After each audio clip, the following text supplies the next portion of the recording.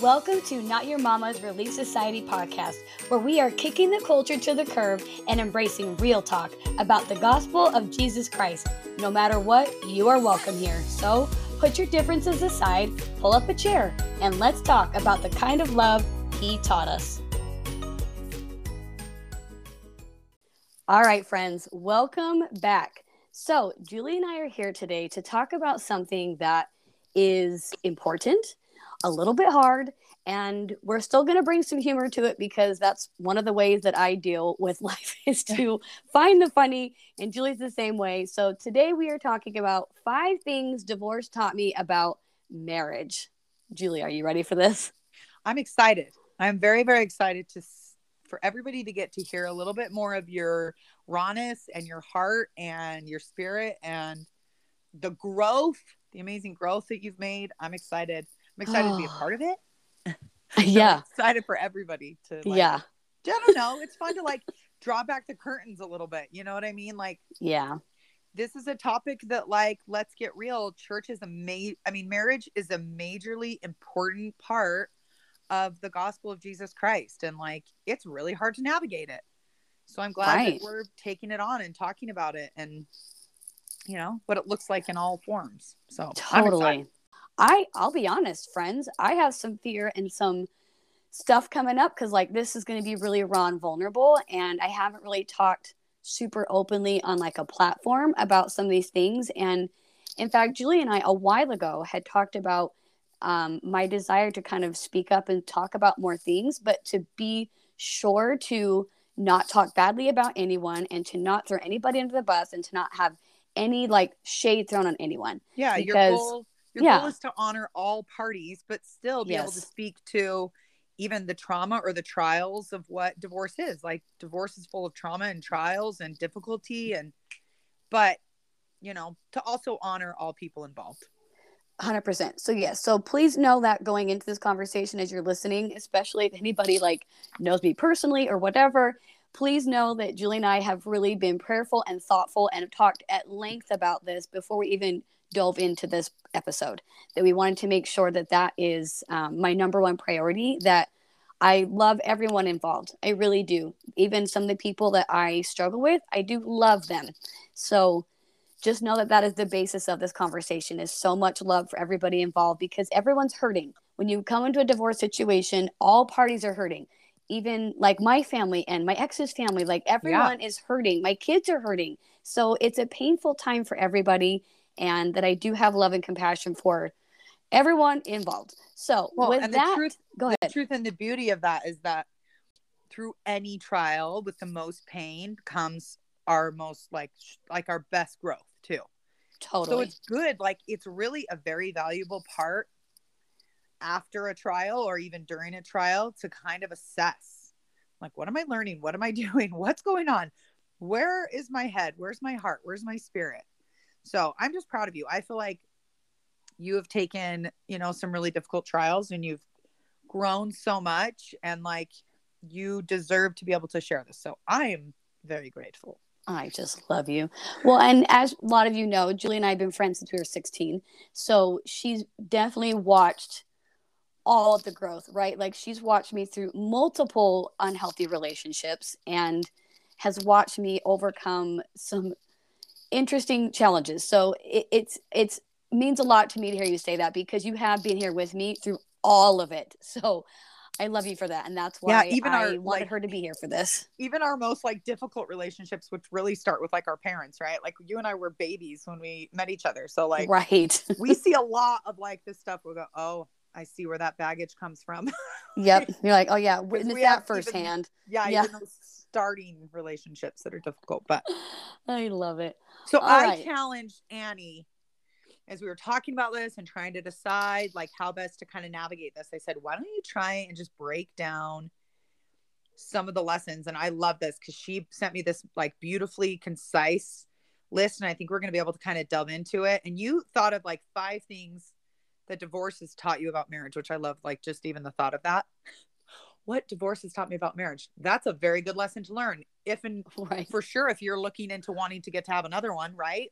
You want to learn from all of the things. So I love it. So You I tell me love if you it. want to jump in to Let's number do one. it. Okay, number one. Honestly, when Julie asked me to do that, it really helped clarify. And the very first thing that came to my mind was the truth that marriage doesn't make you feel lovable. It doesn't. I've been married twice, and it did not solve that problem. So I'm here to tell you that that's not the solution.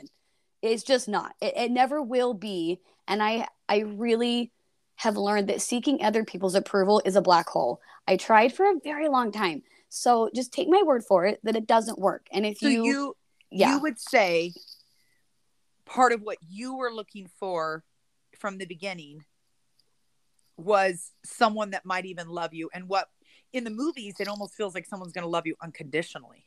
yeah. Right. Mm-hmm. So explain that, like, as you're looking back on those relationships and you're seeking, you would say that that was because in some way you were lacking some self-love.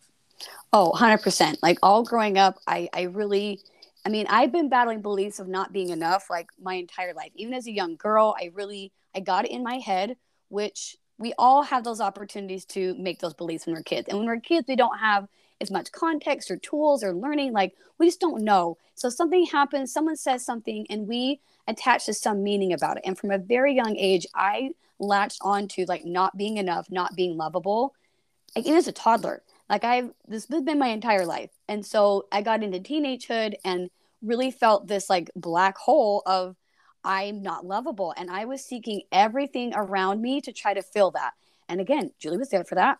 When I was a teenager, I was engaging in things that I wouldn't have made those choices, I don't believe, had I really had a core confidence in myself. Because I know now, looking back, I was seeking for that approval. I thought if I gave myself to them, if I did whatever they wanted, then I would feel loved because they would love me if I did what they wanted. So I was seeking that place for a long time. That's what I mean. Like I've been seeking other people's approval for a very long time. And I've compromised myself over and over and over again, seeking their approval. So of course I got into marriages where I was looking to feel lovable, right? Like it's understandable, but it wasn't healthy. And so I found relationships that confirmed the beliefs that I had. Yeah. So being able to have like a very strong understanding that like when you find your partner, this will not solve any of those aches within you. No, it won't. So you would challenge girls if they're like moving forward and they're about to like get into a relationship, check yourself, make sure you've got some really good self-love. What else? How would you kind of pose that then as to what you should do? Well, and here's the thing is that like we are all free to make whatever choices we want to make, right?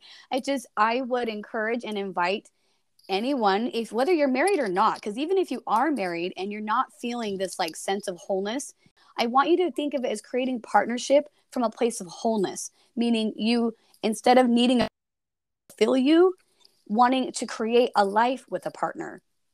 Yeah, those are different beliefs. Yeah, there's an idea of like two halves make a whole. And you're like, no. No. Two wholes make a great partnership. Correct. Right? There's this really good book, Shel Silverstein's little picture book, and it's called The Missing Piece in the Big O. And it is a short little picture book, but it describes that concept. This missing piece was looking for a place it fit, and it didn't fit anywhere. And so the little piece just started flopping over, just, moving along, flopping over. He kept moving. Those pieces rounded out, and he was rolling totally on his own. And then he found the Big O, and he's like, hey, and like, asking like if I can fit with them. And he's like, no, but you can roll beside me. And they rolled on together. Like it was such a cool way for me and my brain to understand that like, yeah, it's not and you're right. Culture and media kind of gives this idea of like, you're missing half, or, you complete me. And it's like, no, you freaking don't. You don't actually. And it sets us up for failure. It really does. I was very disappointed to find out that I can't feel lovable just because I got married. Like that's internal work that I have to do. Yep. And honestly, I really do think it took being in those unhealthy relationships for me to get it. Because I wasn't getting it, right? I just kept finding a new unhealthy relationship and finding another one. And then I find another one and I have kids with that person. And here I am in this relationship and I'm like, this isn't working. Yeah. Why isn't this still like filling me? Why isn't this doing what it needs to do? Right. Because here's the thing too, is that Satan is so good at little lies, right? That are like half truths. So it's like, well, you're supposed to get married. That's what I'm supposed to do. Okay. But that doesn't mean that, you know what I mean? Like there's not this other piece of, well, I have to do that because I have to have them fulfill me. That's not the same thing as I know who I am. I am rock solid in my divinity, and I'm going to create something because I want to further my growth and knowledge. Marriage is a place for knowledge and growth. It is not a, like, happily ever after is a myth, right? Like you create the happily ever after because you work together, but you don't just wake up and like get married and then be like, oh, life is perfect.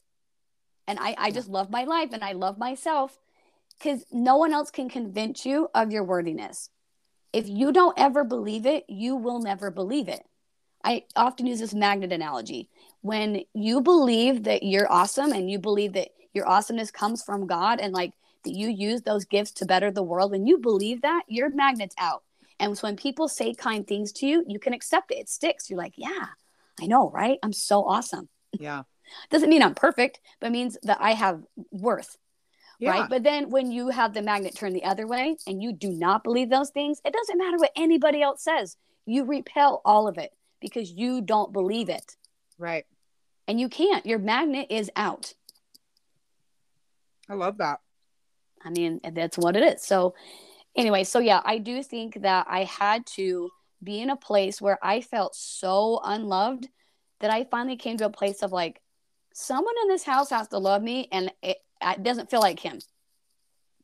And I know that he has his own pains and his own hurts, and he's not really in a place to be that person for me anyway, because he's in his own pain.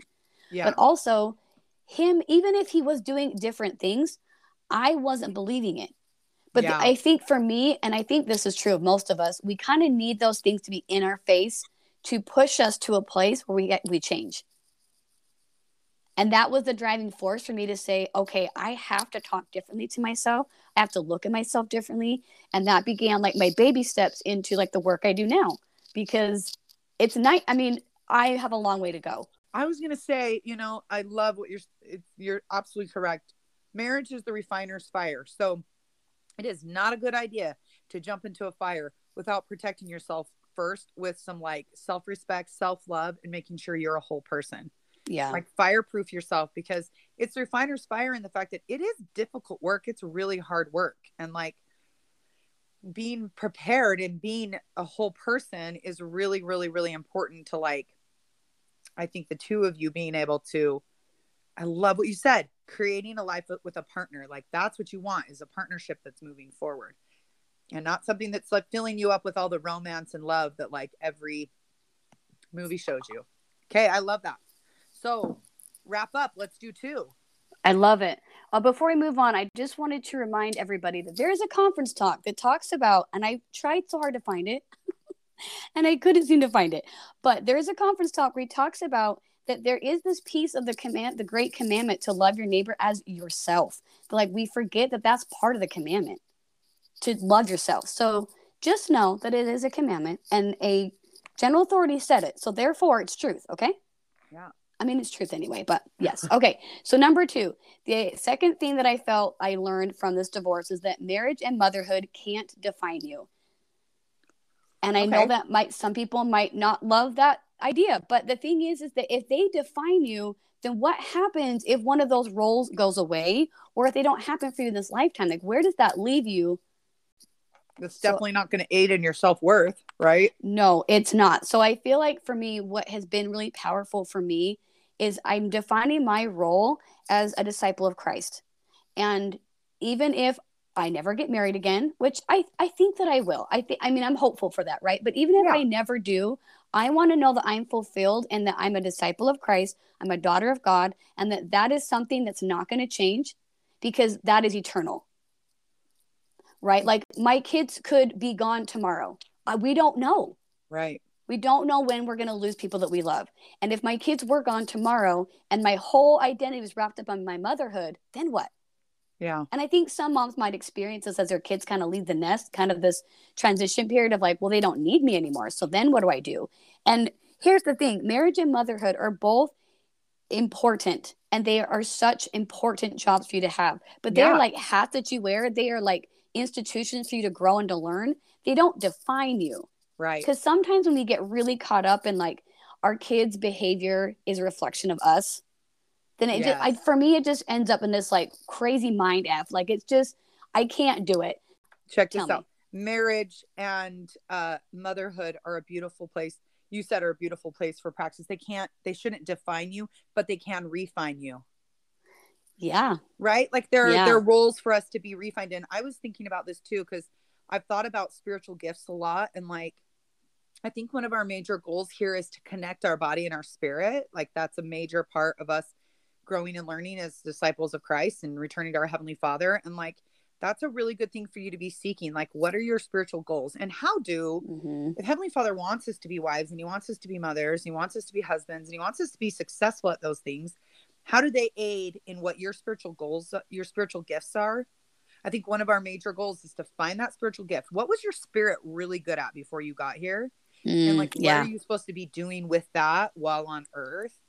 And that will give you, I think, a bigger picture, which is really, really, really helpful in a marriage, because you always have more purpose. We always want to have, you know, a bigger definition, a bigger purpose, where we're going, why we're doing something.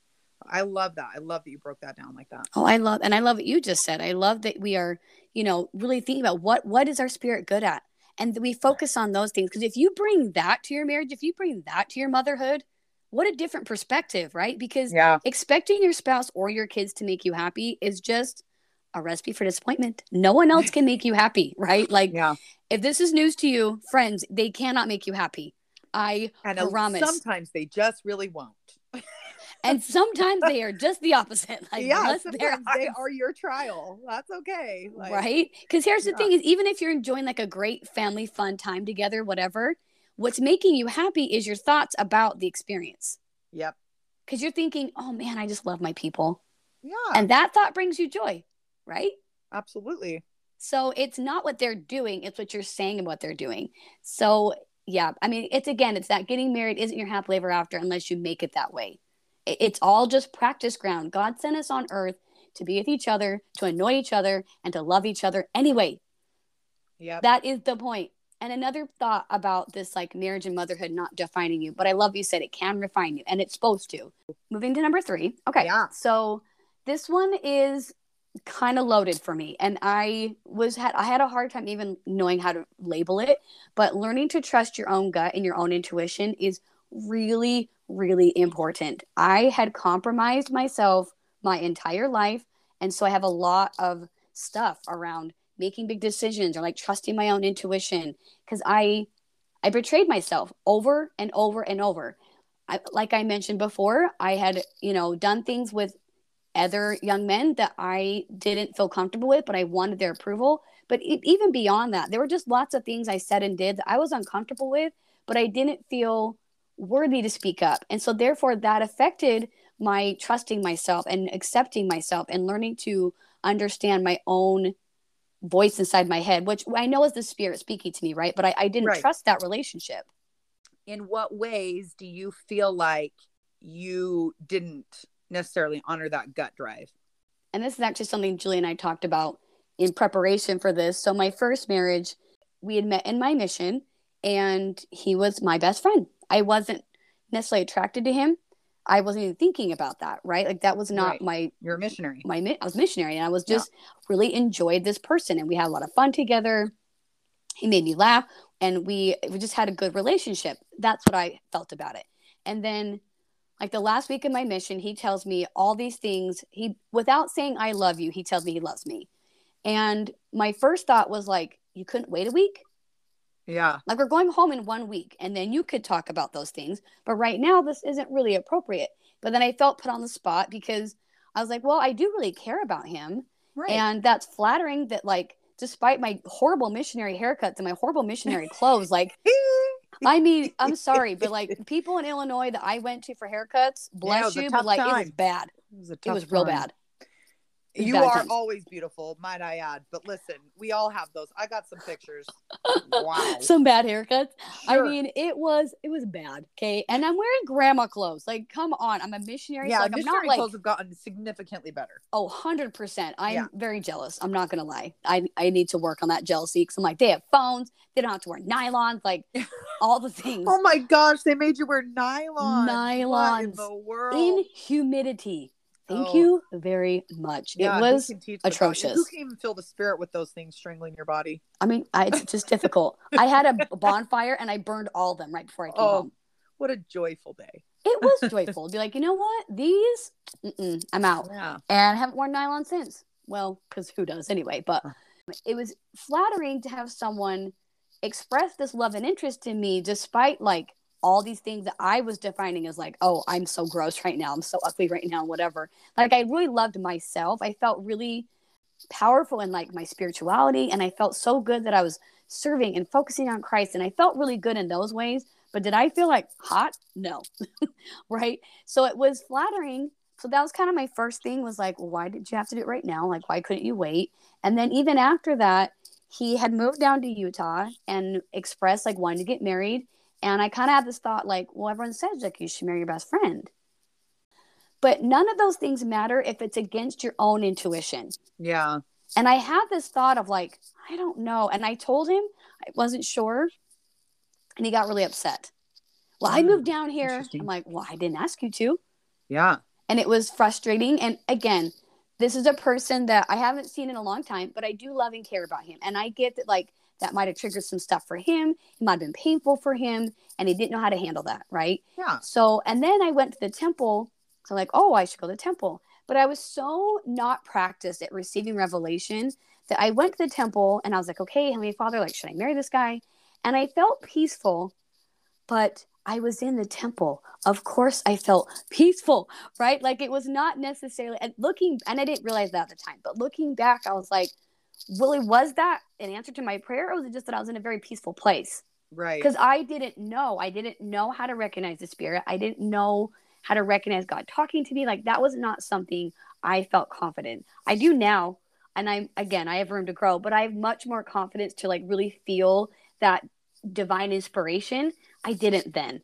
So there was some things that came up, and even our wedding day, he was really late to the temple. And I kind of had this thought, but I shoved it all down because I was like, nope, you should marry your best friend.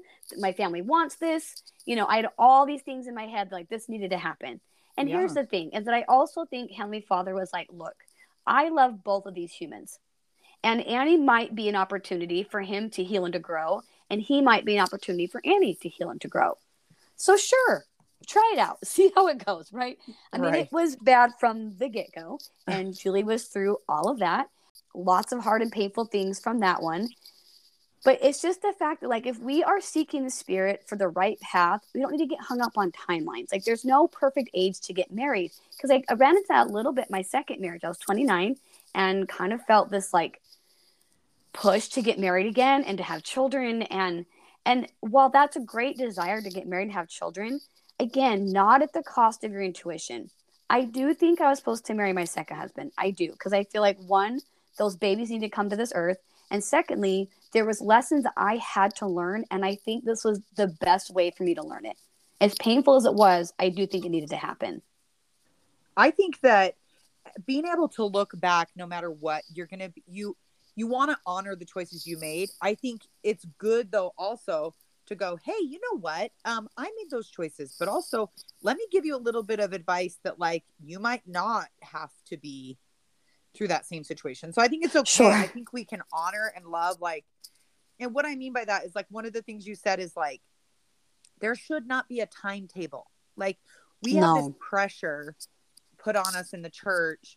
And I don't even think it's like always from above. I think parents get really, really worried about our children. The years from like 18 to 26 are like, we're all crazy brained, you know, and it's like, right. Our brains are for sure still developing. Yeah. These are the years we're supposed to make a very critical decision about our future. And like, right. And you can feel a lot of pressure. Like I know even during our time period, like you were 21, like, I'm sorry, Annie, but that is an old maid. You, oh, Correct. maybe, you know, and Right. you're like, oh, I guess I'll go on a mission. I mean, you wanted to serve a mission, but there are people who that was, well, I'm not married, so I'll go on a mission. And then they come back, and there's a lot of pressure to feel like you're an old maid. And so I think we want to like also just say like, listen, trust that the timeline will happen. God will lead you. Keep living your truth, trusting your gut. I think no matter what, you are such a fantastic person that these marriages, you are absolutely right. I believe the Lord gives us all possibility for all possibilities. Any of these could have even ended differently for a myriad of like, if some other choices had happened or something else happened. And on the flip side, you could have all of the right decisions, right? Done all the right things, and someone still gets their free agency and still makes a mess, and a divorce still happens. Yeah. So but I just think like, we also just want to take off that pressure of like, be thoughtful, trust your own gut. One of the things you said in here is like, watch what what your family is saying. Trust that your family kind of has your back.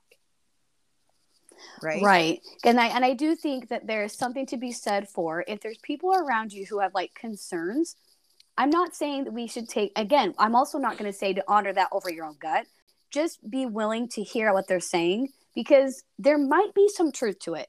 Because there were several of my relationships that several people around me were like, Annie, Julie being one of them, like, Annie, I mean, know about this. I can think at least about two of your relationships that like, one of them I was pretty adamant and at least voiced like, well, you know, but I could also see you not honoring yourself throughout that relationship. And so, and listen, every single one of us I keep been through at least one relationship where we did not honor ourselves properly, and we allowed the situation to make us someone we didn't feel like we really were.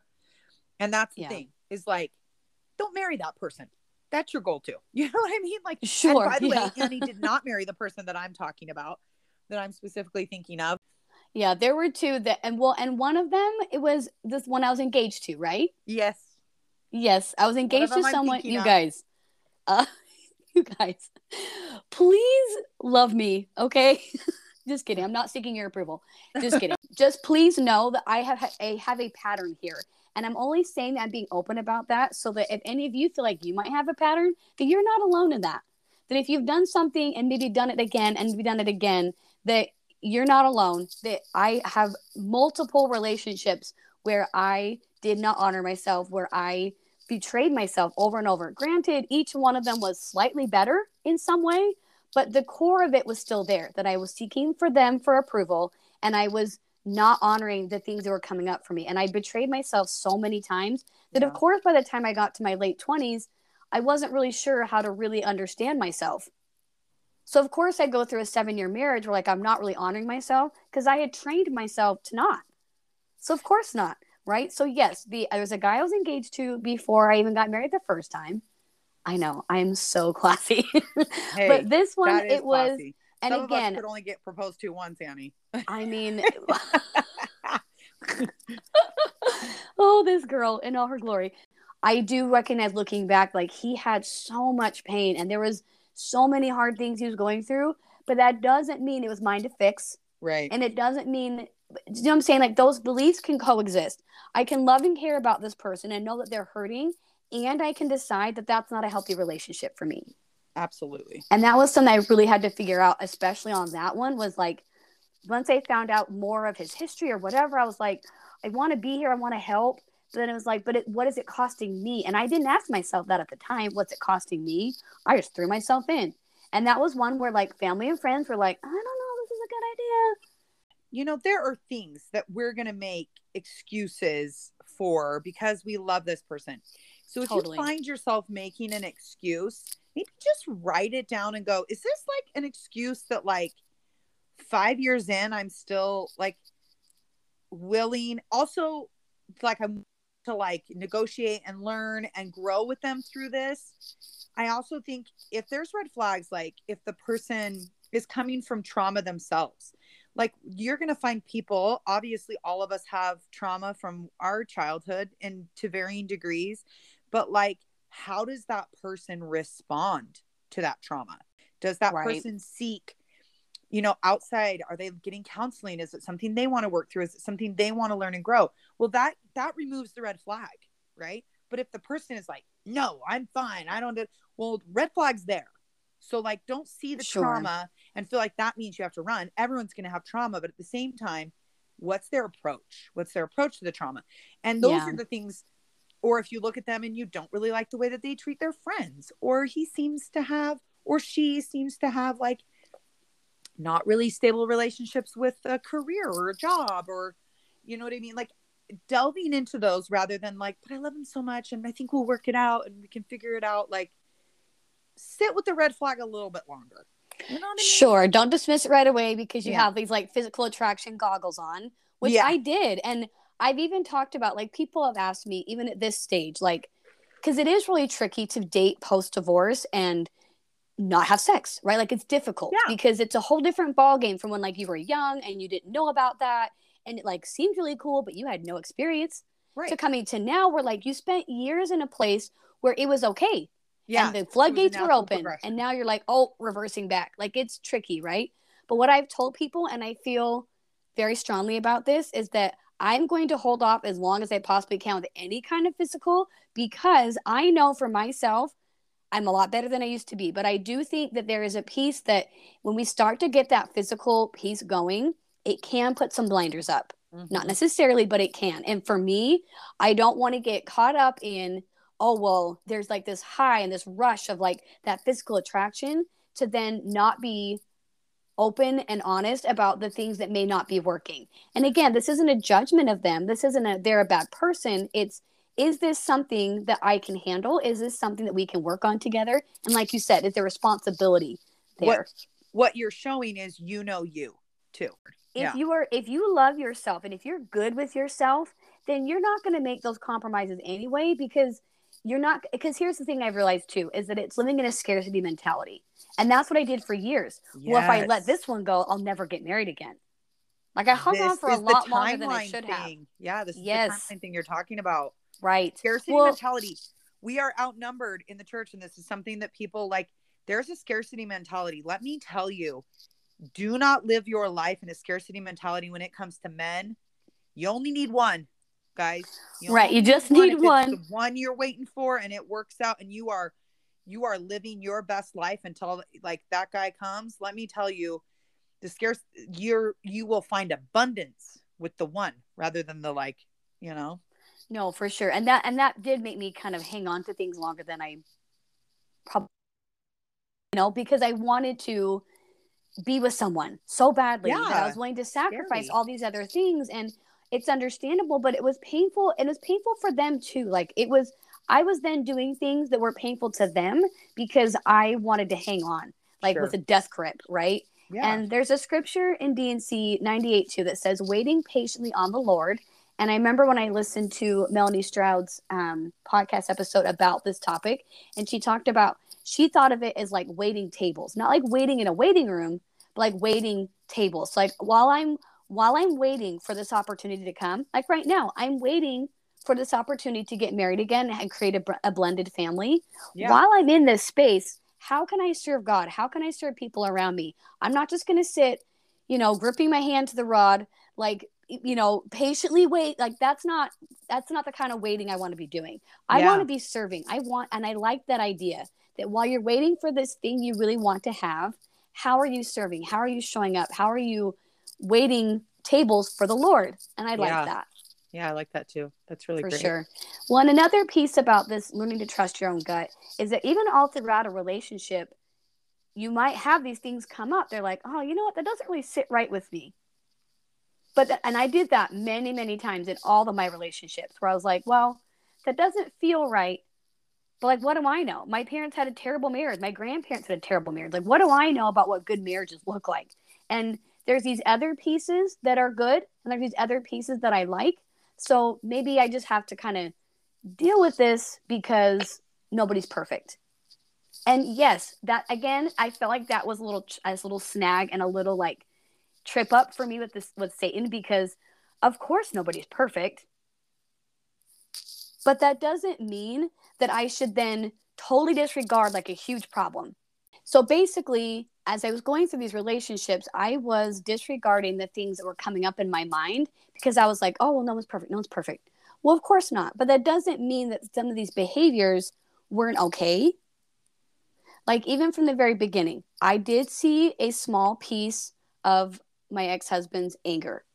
And you got to know that, like, I think he's an amazing human and that he has so many good qualities. But this anger was a really big deal.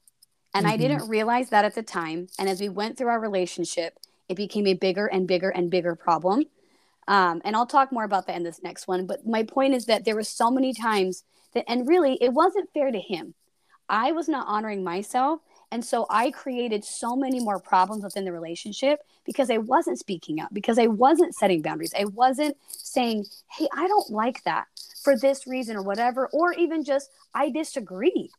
I didn't feel safe to disagree, which again is my own stuff, right? I created more problems within our relationship because I wasn't trusting myself. And even like with our roles, we kind of just fell into these like traditional roles. We didn't really have like a really good conversation about it. And there became this resentment between us. He resented me, I resented him. Like, it was both sides of resentment, right? Yeah. And it created even more problems, just compacted upon each other. If we just really had sat down and been like, hey, this is what it looks like to me, and this is what would feel good to me, and this would work for me. What about you? And if he's like, this is what works for me, and this is what I want to do, and we could have come as a partnership. We never really had a partnership, and that's on both of us.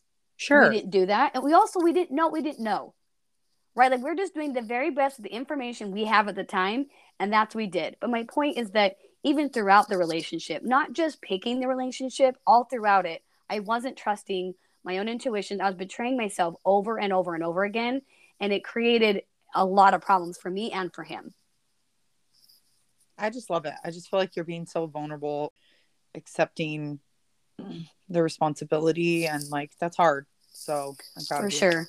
And actually, that's perfect segue because the next one is I am responsible for my own actions, feelings, and responses. Check And that out. girl, look at you. You are perfection. Very good. I mean, come on. But really, and here's the thing is that I need to preface this with I am not here to tell anybody else about how they should feel about their unhealthy relationship. Because wherever you're at is wherever you're at on your journey. And that is 100% okay. And I am not here to judge anybody about how they feel about their ex or whatever. But I just know that I had to get to a place where I had to figure out how to be responsible for me, regardless of what he said or did. And I'm still learning that. I'm Right. still learning that tool or that skill. So I'm for sure not saying I'm perfect at it. I've come a long way, but I really had to learn these lessons in the marriage and then learning what it was like to divorce someone and like have this horrific divorce to understand that no matter what someone else says or does, it's their stuff. And I Right. know that is like, in theory, is like, oh yeah, it's their stuff. But to practice it is so effing hard. The But truth it's is possible. the truth is that still, even in marriage too, like, I'm constantly having to do this, or we create the same problem over and over and over again.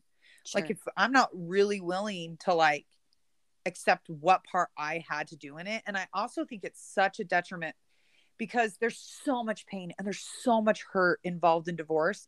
We want to just like build a giant wall against, like, to protect ourselves and go like, oh my gosh, that was so painful. It was so painful.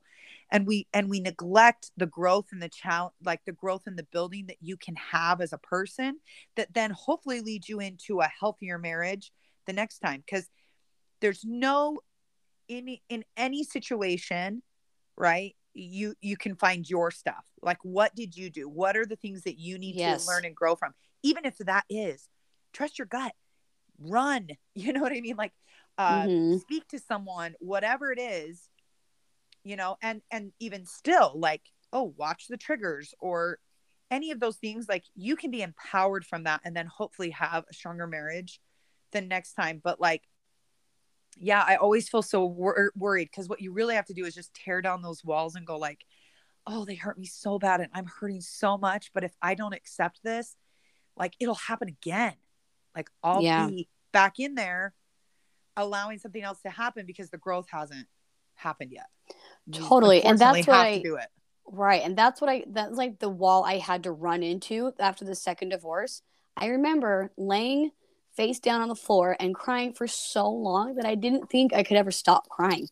And I just remember like having this shift into, you have to do something different. You've now been through two divorces, and this is not two divorces, but like how many unhealthy relationships have you put yourself in this situation over and over again? You're the common denominator. You have to do something different. So I know it can be really hard to know like what is abusive, and that word abuse gets thrown around a lot. And honestly, sometimes I don't even love that word because it kind of throws this place of like blame, like almost like if it's abuse, you don't have to look at what you did, because we don't ever want like to victim shame, right? Like we like ever, of but course not. yeah, but I get what you're saying. Like, For me, looking at it in a place of like what triggers came up and what was unhealthy about it, because I don't want to be playing a blame game, because for me that just, it halts my progress when I'm in a place of blame. right. So for me it was like, okay, we triggered each other's traumas hardcore. Like I Yeah. triggered him, he triggered me. We were like the perfect trigger match, right? Like if you want to put it that way, we were the perfect trigger match. And but what I've learned so much is that triggers are a gift. They're an opportunity for us to see what we have to heal. Because again, their stuff is not about us. Like him saying mean things or like throwing things in my face about, my past, or, saying these mean, hurtful things. It was about his own pain. It was about his own traumas and his own heartache. And I know the things he had been through, and I know that they were hard for him.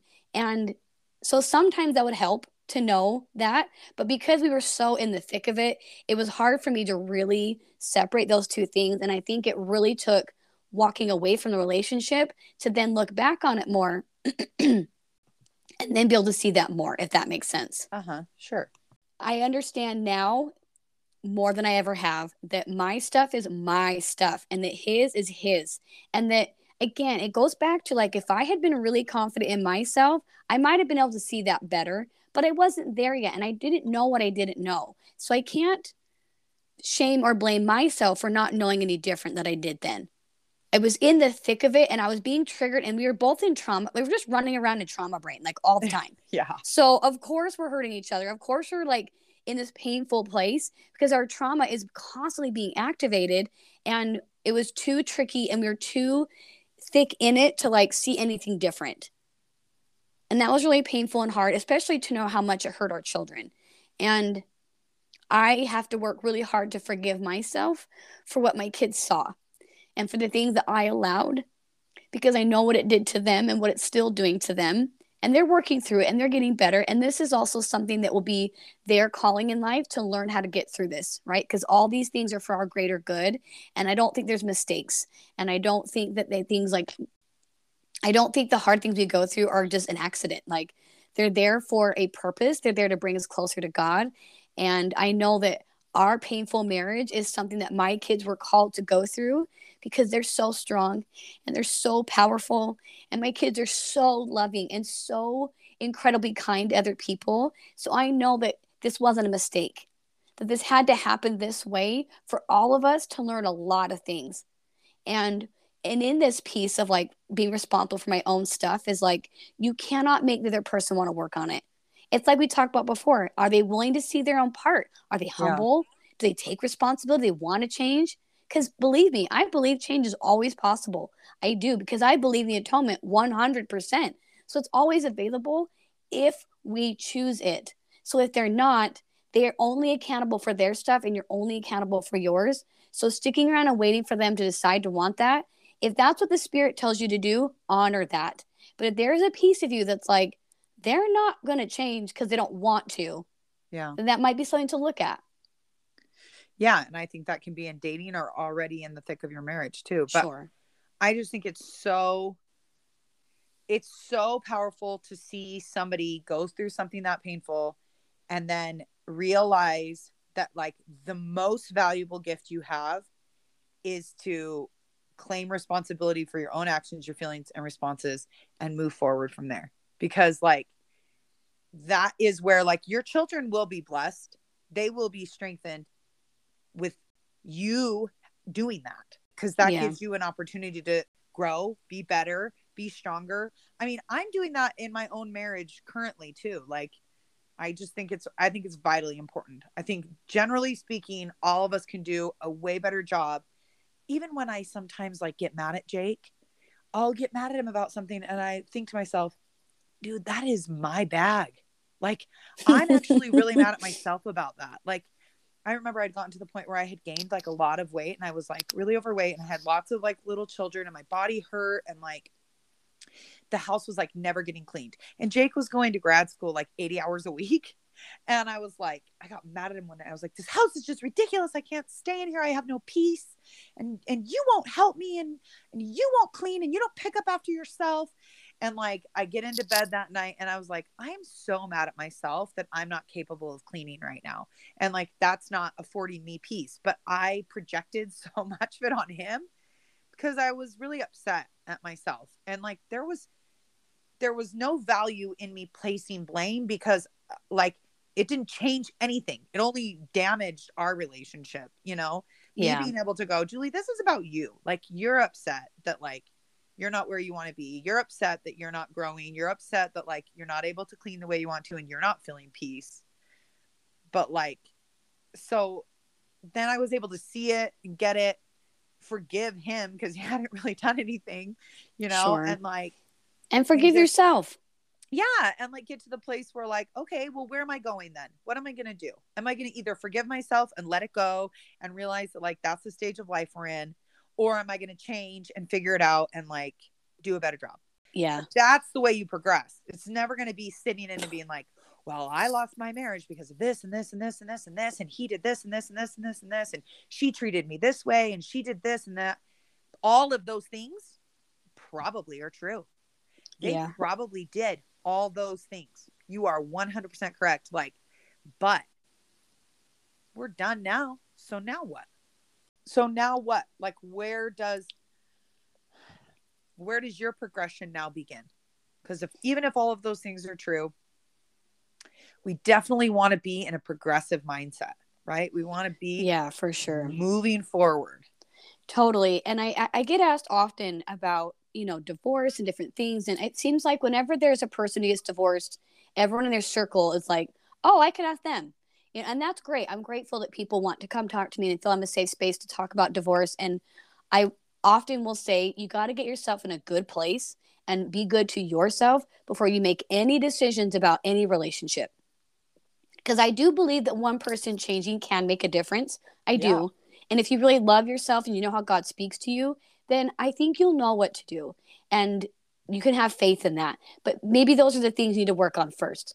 Trusting your gut, trusting in the spirit, you know, being good to yourself. And then you'll really have a good, clear answer on where to go from there. And the scripture that stuck out to me today as I was going back through my notes was Alma 27:18. This is joy which none receiveth, save it be the truly penitent and humble seeker of happiness. I love that phrase. If you are being a humble seeker of happiness, if you're truly repenting and doing your part, because here's the thing. I want to share a story really quick that just happened on Sunday, which really taught me so much more about what it means to be penitent and to be repentant. Because I know we have this repentance process for mistakes we've made, right? And sin, things that we have gone against the commandments or whatever. That is so true. But there's also this other piece. So for those who are close to me know that right now I'm going through a lot with my son and with school and trying to figure out what the next right steps are and working with my ex-husband on where we're going to go next with school. And it has been painful and hard and so much stuff has come up. Yeah. And I've been praying and praying and praying, and I'm usually getting pretty good at like hearing answers. And I was getting really confused, and I was like, okay, this is not like me. This is not like my relationship with the Spirit. So what's going on? And I started kind of writing it down to focus my brain, like asking my questions that I'm praying about and try to feel the answer. And I wrote down this one option that I felt pretty good about, and I got a no. And I was like, why is it a no? Like, that's not bad. And even if it's just a temporary solution, but I got this no and I got really frustrated. I had been in my scriptures for over an hour. It was Saturday night and I just put them away. I said, okay, I don't understand, but I have faith that I will. Mm-hmm. And then the next morning on Sunday, I was reading and studying and asking for these answers. And I felt this overwhelming.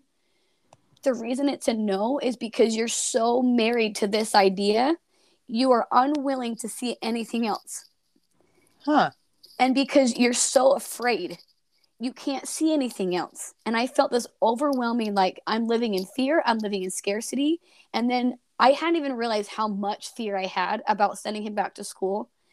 And the floodgates just came open of like, I'm so afraid to let him be away from me, to be out of my protection. Yeah.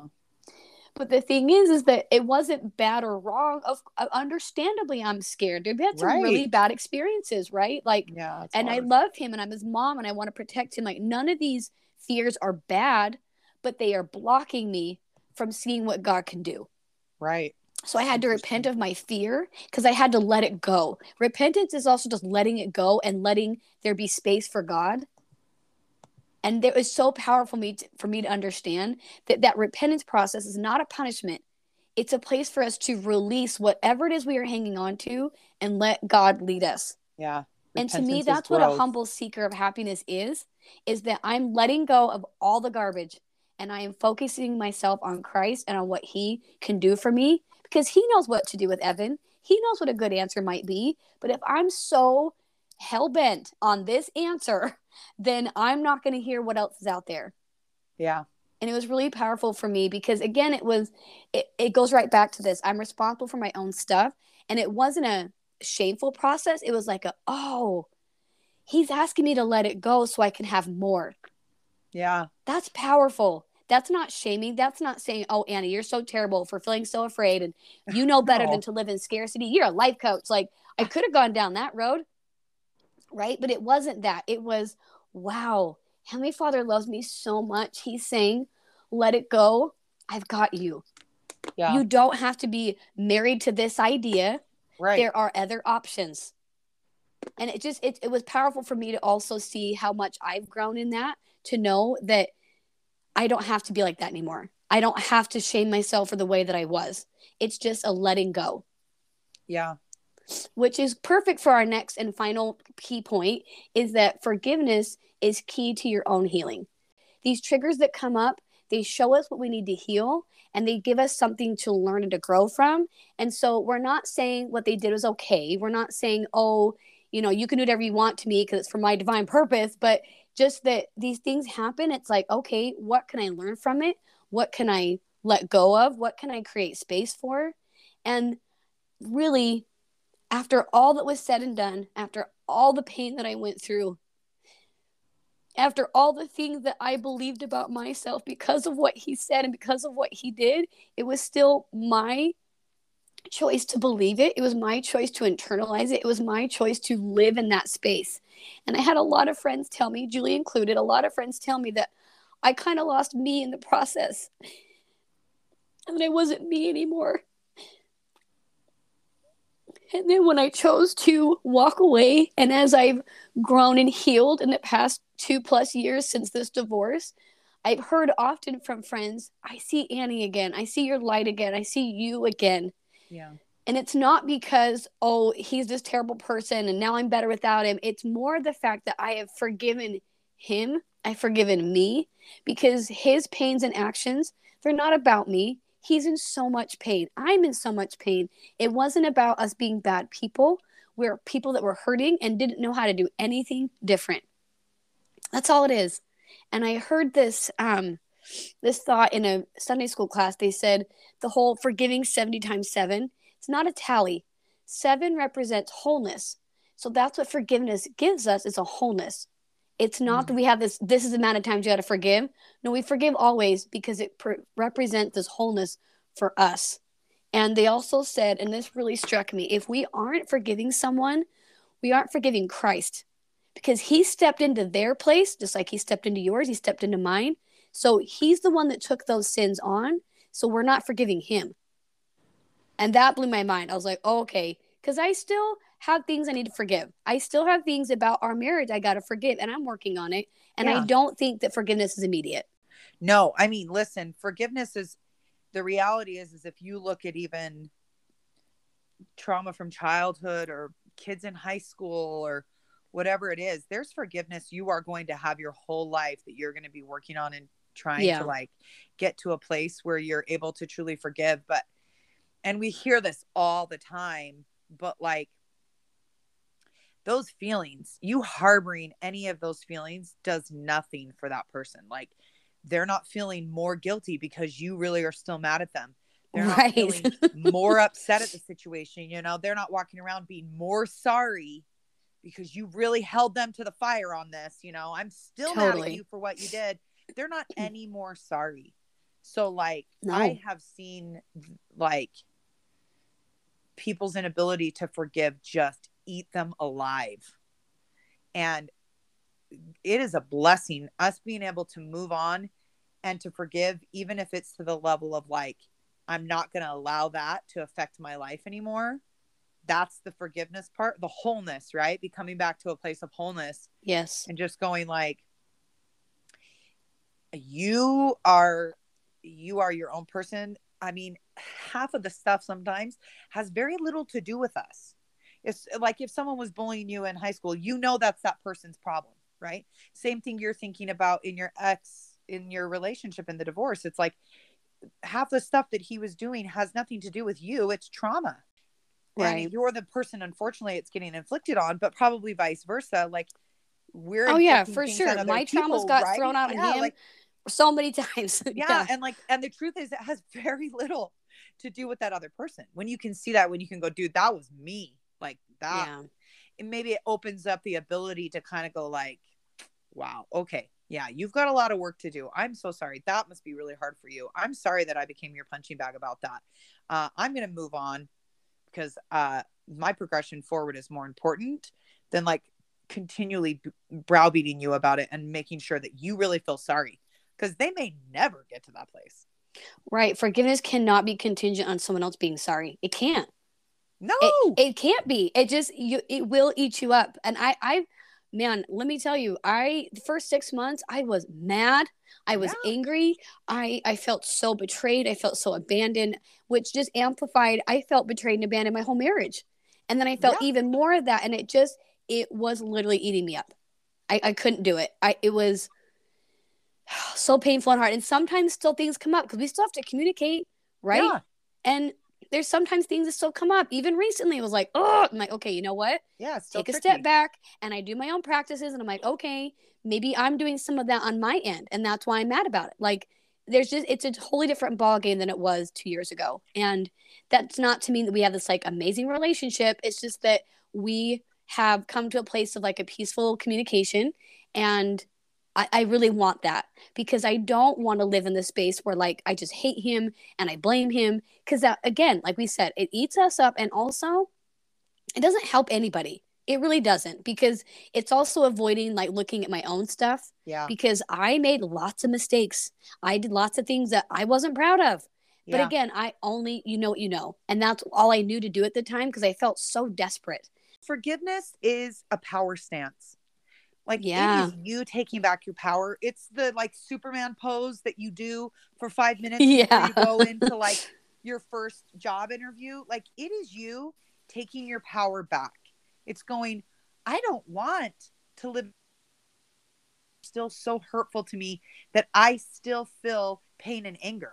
I want to get to a point Yeah. where like those were just giant like steps that I put in place to get me to my power stance, like to get me to a place where like, and I think this is like across the board for most people, but like clearly in marriage and divorce, guys, like it is critical.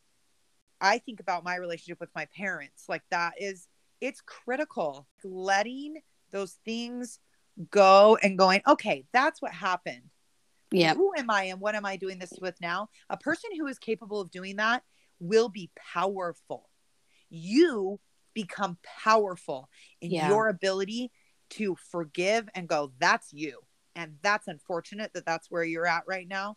I'm not going to stay there because that doesn't make me feel strong and powerful. And like pushing forward, like, man, like you've met those people. Every single one of us have met one of those people. We're talking to Annie right now. Like, I've seen it.